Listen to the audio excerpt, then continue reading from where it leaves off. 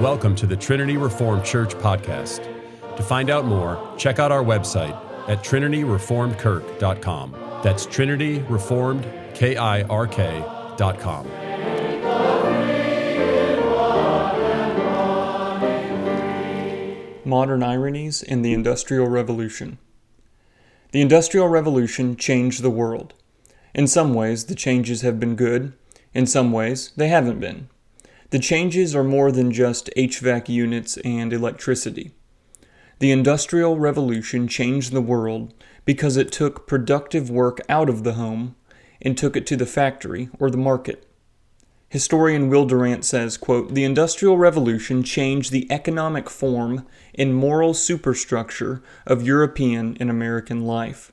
Men, women, and children left home and family, authority and unity, to work as individuals, individually paid, in factories built to house not men, but machines," end quote. The Industrial Revolution was a period during which predominantly agrarian, rural societies in Europe and America became industrial and urban. Historians usually talk about two industrial revolutions, the first dating from 1760 to 1830, and the second dating from 1870 to 1914. Before the Industrial Revolution, manufacturing was done in people's homes, using hand tools or basic machines. But there was a shift to powered, special-purpose machinery, factories, and mass production of consumer goods, in addition to improved systems of transportation, communication, and baking.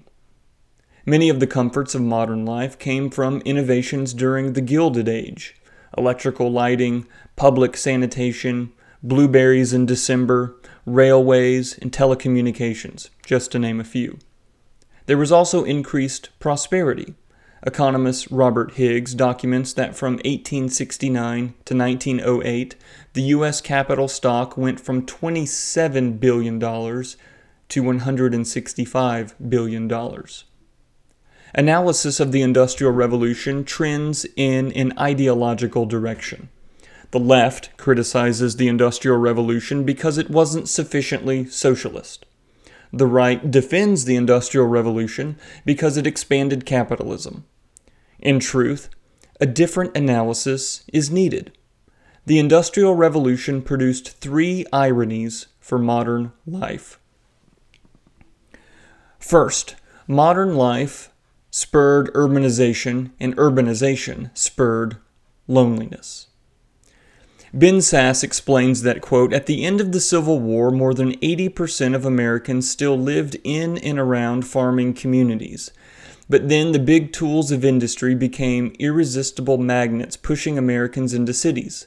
By World War II, 60% of Americans lived in urban areas," end quote. Today, less than 2% of Americans are farmers.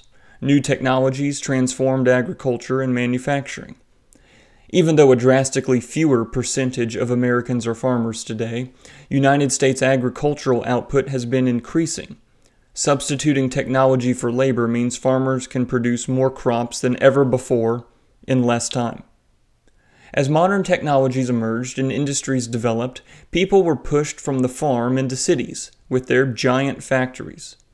In his book, Metropolis, A History of the City, Humankind's Greatest Invention, Ben Wilson writes, quote, "One of the major changes that has assailed the planet in the last 3 decades is the starting way in which major metropolises are pulling away from their countries. The global economy is skewed towards a few cities and city regions.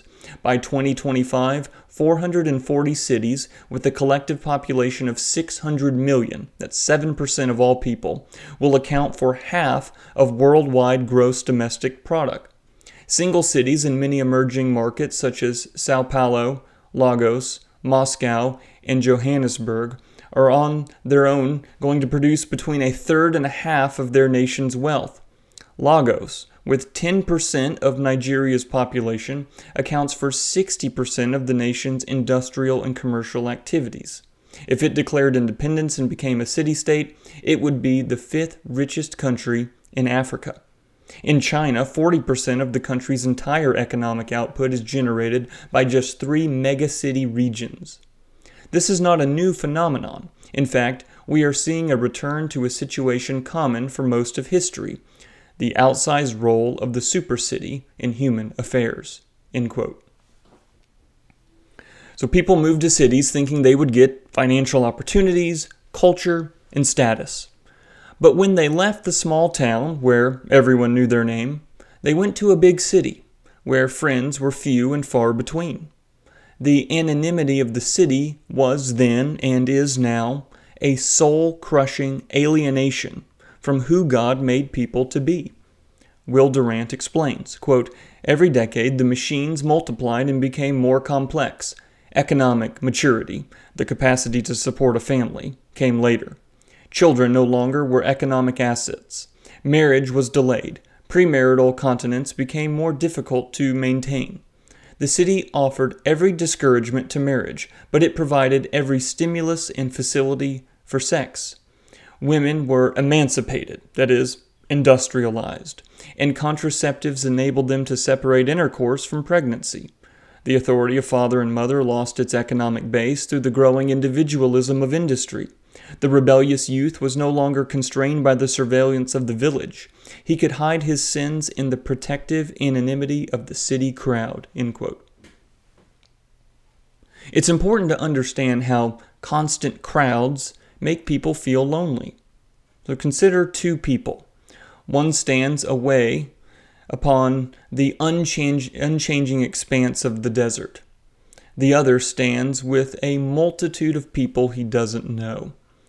Why does the second person feel lonelier than the first? It's because the person alone in the desert maintains a sense of his significance. This is what nature does to you. When you are in nature, you are relating to the space around you. You relate by discerning things such as beauty, size, proportion, and meaning. You sense your significance, even if it is a reminder of how small you are compared to the vast desert. The person among the crowd loses his sense of significance because of the monstrous impersonality of the multitude. It supplies a sensation of pure aloneness that is quite unlike the person in the desert. When standing amid the teeming swarm, people lose awareness of themselves as an individual. When hundreds of strange bodies surround you unknowingly, when the hundreds of eyes look not at you, but through you blankly and without recognition, when the voices speak above and around you rather than to you, true aloneness is achieved. The phenomenon of being constantly surrounded by people, but always lonely, started with the urbanization of the Industrial Revolution. The second irony is that machines are supposed to save time, yet they have killed time. Machines are slave substitutes. When you own machines, you own slaves. Machines do most of the work for you. Computers, dishwashers, and cars. In the 19th century, people washed clothes on a scrubbing board and made supper on a coal stove. Now people push buttons and their clothes are clean and their food is ready. All these new machines were supposed to give people more time, more leisure, and more vacation. Yet your great-great-grandmother had more time to talk to her daughter than mothers today. Why? Well, the question of why is one of the most important questions in the modern world. Peter Kreeft, summarizing Blaise Pascal, suggests an answer. Quote, "We want to complexify our lives. We don't have to. We want to. We want to be harried and hassled and busy. Unconsciously, we want the very thing we complain about. For if we had leisure, we would look at ourselves and listen to our hearts and see the great gaping hole in our hearts and be terrified, because that hole is so big that nothing but God can fill it." End quote.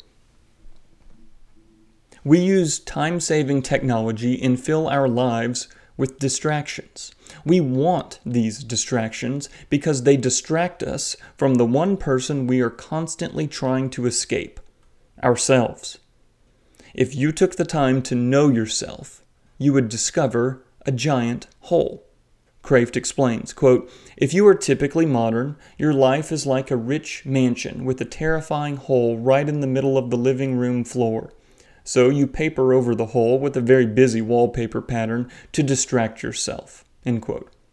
Or as Pascal puts it, if our condition were truly happy, we should not need to divert ourselves from thinking about it. Modern people have overdosed on slave substitutes. Instead of machines saving time, the modern person is constantly running around asking, "Why are we so busy? Where did the time go? Why doesn't anybody have any time today?" And now the third irony. Machines are supposed to reflect man's greater understanding of the world. They often reflect something very different. Because of the Industrial Revolution, our knowledge of God's world, let's call it nature, has shrunk. Sure, now we can explain the material world using machines and scientific instruments. But what is the result? Well, the result is a changing behavioral pattern. Will Durant explains, quote, "The progress of science raised the authority of the test tube over that of the crosser. The mechanization of economic production suggested mechanistic, materialistic philosophies. Education spread religious doubts. Morality lost more and more of its supernatural supports." End quote. So nature now appears empty, purposeless, and meaningless. Machines fix all our problems, so who needs God? When people live life functionally as if there is no God, then they are like cosmic orphans with their smartphone as their foster parent. The few people today that still go out into the backyard and look up at the stars say they are looking out into the darkness. They're looking out into the emptiness and the silence. The ancients, however, lived under the stars. Every night, they huddled around a tiny campfire, surrounded by the howling darkness of the night, and they didn't look out into the darkness. They were looking in. Peter Kraft says, quote, "They felt like they were looking in, like children, sneaking halfway downstairs from their bedroom to eavesdrop on their parents' New Year's party in the living room." End quote. To look in is to see the night sky as a dark curtain and the stars as holes in this curtain, through which you get a glimpse of the magnificence of God. C.R. Wiley says, quote, "Once, when people looked at the world, they believed they could see invisible things. When gazing intently at something they could see, they believed they could discern the outlines of something they could not, like seeing the outlines of a body beneath a sheet. To this way of thinking, the whole visible world is like a poem. Every tree is a metaphor, and even people are fantastically metaphorical. They are images of God." End quote. In the ancient world, people saw nature as full. Now, people see it as empty. The change is catastrophic for the soul. The difference is between living and dying. The difference is between mother or machine. The difference is between full or empty. The modern world has electric lighting, computers, and the internet. There are color TVs, and comfort and leisure and air travel. But as Abraham Kuyper once observed, when technology triumphed over nature, people's dependence on God was radically reduced. God created people to depend on Him. Machines convince people they don't need to depend on God. In conclusion, in the curiosity and inconsistency of the modern world, everyone needs a shock of sanity. On the one hand, homesteading is a trendy response to the modern world. It may be fruitful if we acknowledge that the ironies of modern life won't magically reverse themselves. We shouldn't long to go back to a previous era and think of how bad everyone smelled before the implementation of daily hot showers. Remember the mortality rate before modern surgical techniques.